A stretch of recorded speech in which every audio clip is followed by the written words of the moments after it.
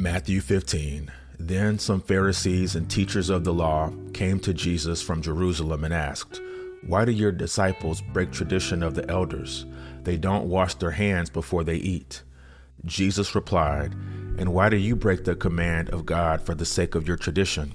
For God said, 'Honor your father and mother,' and anyone who curses their father or mother is to be put to death. But you say that if anyone declares that what might have been used to help their father or mother is devoted to God, they are not to honor their father or mother with it. Thus you nullify the word of God for the sake of your tradition. You hypocrites! Isaiah was right when he prophesied about you. These people honor me with their lips, but their hearts are far from me. They worship me in vain. Their teachings are merely human rules." Jesus called the crowd to him and said, "Listen and understand. What goes into someone's mouth does not defile them, but what comes out of their mouth, that is what defiles them." Then the disciples came to him and asked, "Do you know that the Pharisees were offended when they heard this?" He replied, "Every plant that my heavenly Father has not planted will be pulled up by the roots. Leave them, they are blind guides. If the blind lead the blind, both will fall into a pit." Peter said, "Explain the parable to us." "Are you still so dull?" Jesus asked them. "Don't you see that whatever enters the mouth goes into the stomach and then out of the body? But the things that come out of a person's mouth come from the heart, and these defile them. For out of the heart come evil thoughts, murder, adultery, sexual immorality, theft, false testimony, slander. These are what defile a person, but eating with unwashed hands does not defile them." Leaving that place, Jesus withdrew to the region of Tyre and Sidon. A Canaanite woman from that vicinity came to him crying out, "Lord, Son of David, have mercy on me. My daughter is demon-possessed and suffering terribly." Jesus did not answer a word. So his disciples came to him and urged him, "Send her away, for she keeps crying out after us." He answered, "I was sent only to the lost sheep of Israel."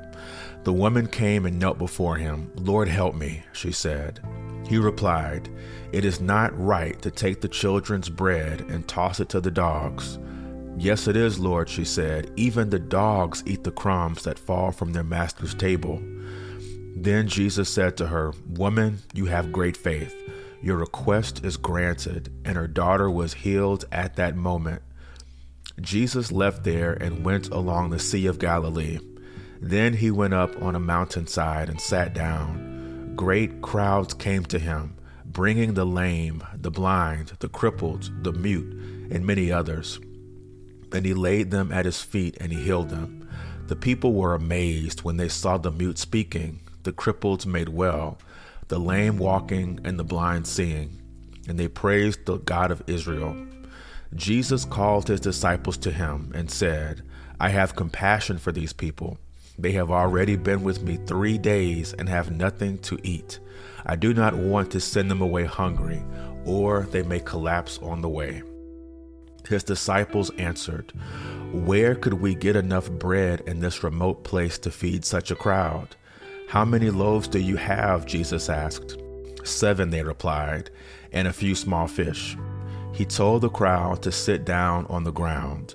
Then he took the 7 loaves and the fish, and when he had given thanks, he broke them and gave them to the disciples, and they in turn to the people.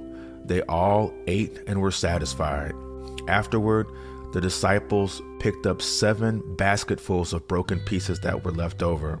The number of those who ate was 4,000 men, besides women and children. After Jesus had sent the crowd away, he got into the boat and went to the vicinity of Magadan. Matthew chapter 16.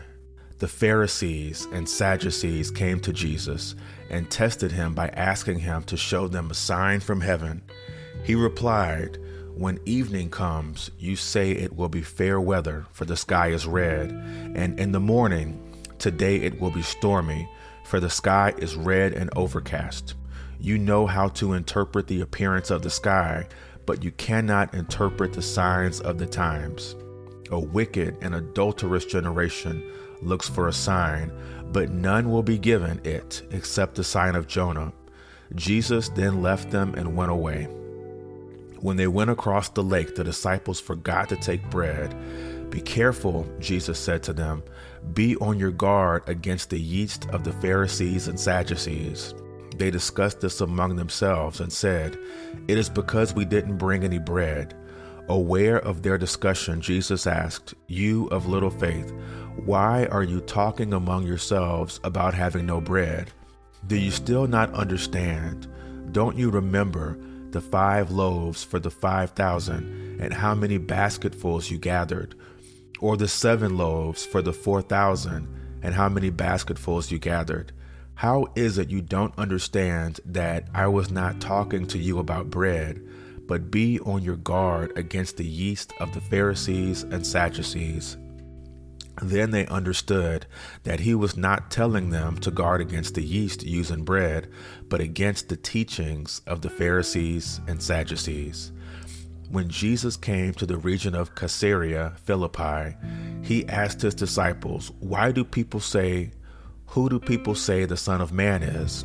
They replied, "Some say John the Baptist, others say Elijah, and still others Jeremiah or one of the prophets."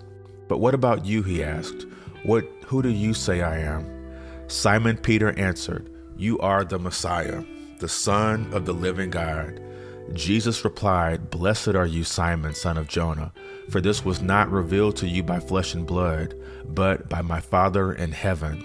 And I tell you that you are Peter, and on this rock I will build my church, and the gates of Hades will not overcome it.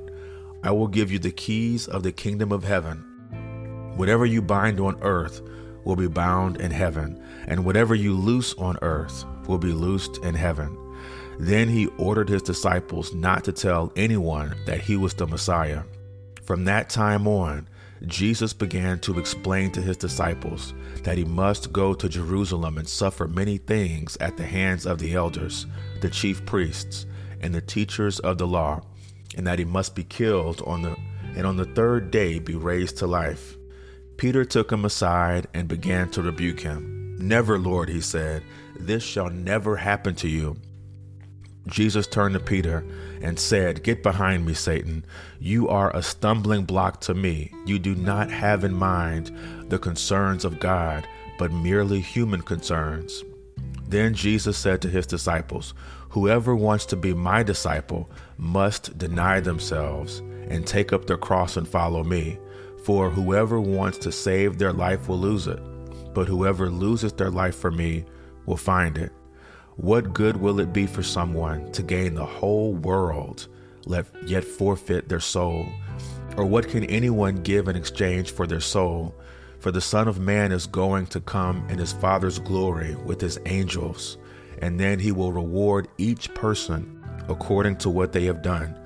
Truly I tell you, some who are standing here will not taste death before they see the Son of Man coming in his kingdom." Heavenly Father, we worship you. We stand before you. We honor you. We give you reverence. Father God, we bless you and praise you for who you are, for what you've done, for what you are doing in our lives. Father, we recognize that your ways are higher than our ways, that you are omnipotent. You can do all things. You know all things. And Father God, we lean not on our own understanding, but we trust in you. We trust in your word. Guide us and lead us in the right direction, Lord God, and help us to become more like you. In Jesus' name I pray. Amen.